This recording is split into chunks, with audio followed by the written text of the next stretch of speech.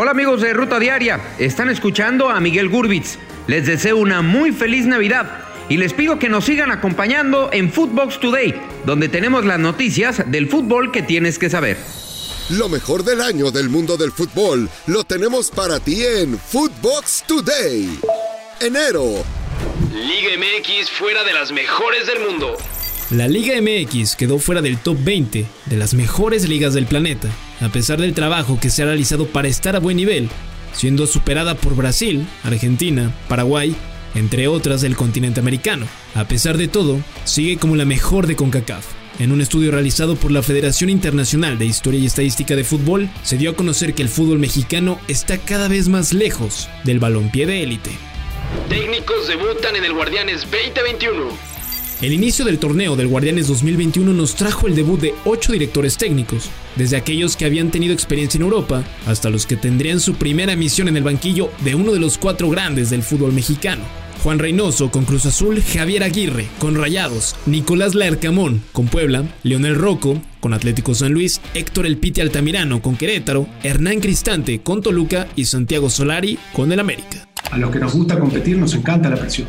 Y con respecto al pasado y el futuro, el pasado hay que tenerlo siempre presente porque se aprende mucho del pasado y además hay que respetar el pasado, sobre todo el pasado de una institución que tiene 35 títulos, ¿no? Enfocados en el futuro, no perder de vista el futuro, que es donde están los títulos que tenemos que conseguir.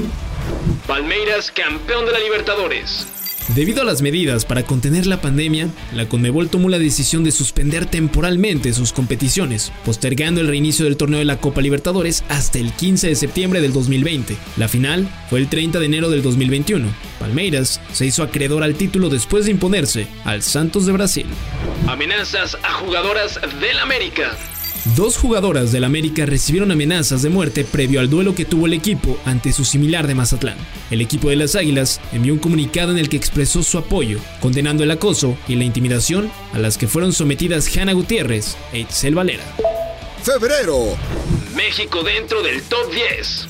La selección mexicana comenzó bien el 2021, en el primer ranking FIFA apareció en el top 10. El Tri estaba en la misma posición en la que terminó el último listado del 2020, tras la poca actividad que tuvo debido a la pandemia por coronavirus. La selección se ubicó en el 9º puesto, dejando atrás a Italia, que volvió a estar en la 10ª posición.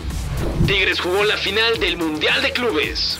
El equipo de Tigres hizo historia en su primera participación internacional y jugó la final del Mundial de Clubes ante el Bayern Múnich, mismo que se coronó al derrotar a los felinos 1-0 en Rayán, sumando todos los títulos a los que aspiraba desde el 2020.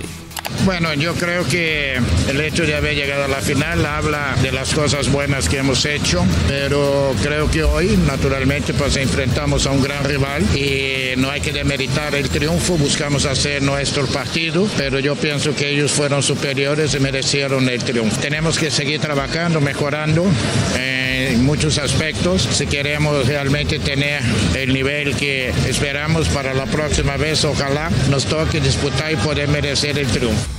CONCACAF confirmaba preolímpico. La CONCACAF confirmó que el torneo preolímpico de fútbol de la zona se disputaría en marzo en la ciudad de Guadalajara, Jalisco, un año después de que la pandemia del coronavirus obligara a suspenderlo. En marzo del 2020, la entidad que rige el fútbol en Norteamérica, Centroamérica y el Caribe suspendió sus competiciones, entre ellas el torneo preolímpico que se disputaría el 20 de marzo al 1 de abril de ese año. La selección femenil regresó al Azteca. Arrancó una nueva etapa en la selección mexicana femenil de la mano de Mónica Vergara, quien reveló la convocatoria de jugadoras para encarar los duelos amistosos contra su similar de Costa Rica. Cabe mencionar que jugaron en el Estadio Azteca, inmueble donde las tricolores no veían actividad desde hace casi 14 años. Luto en el fútbol chileno.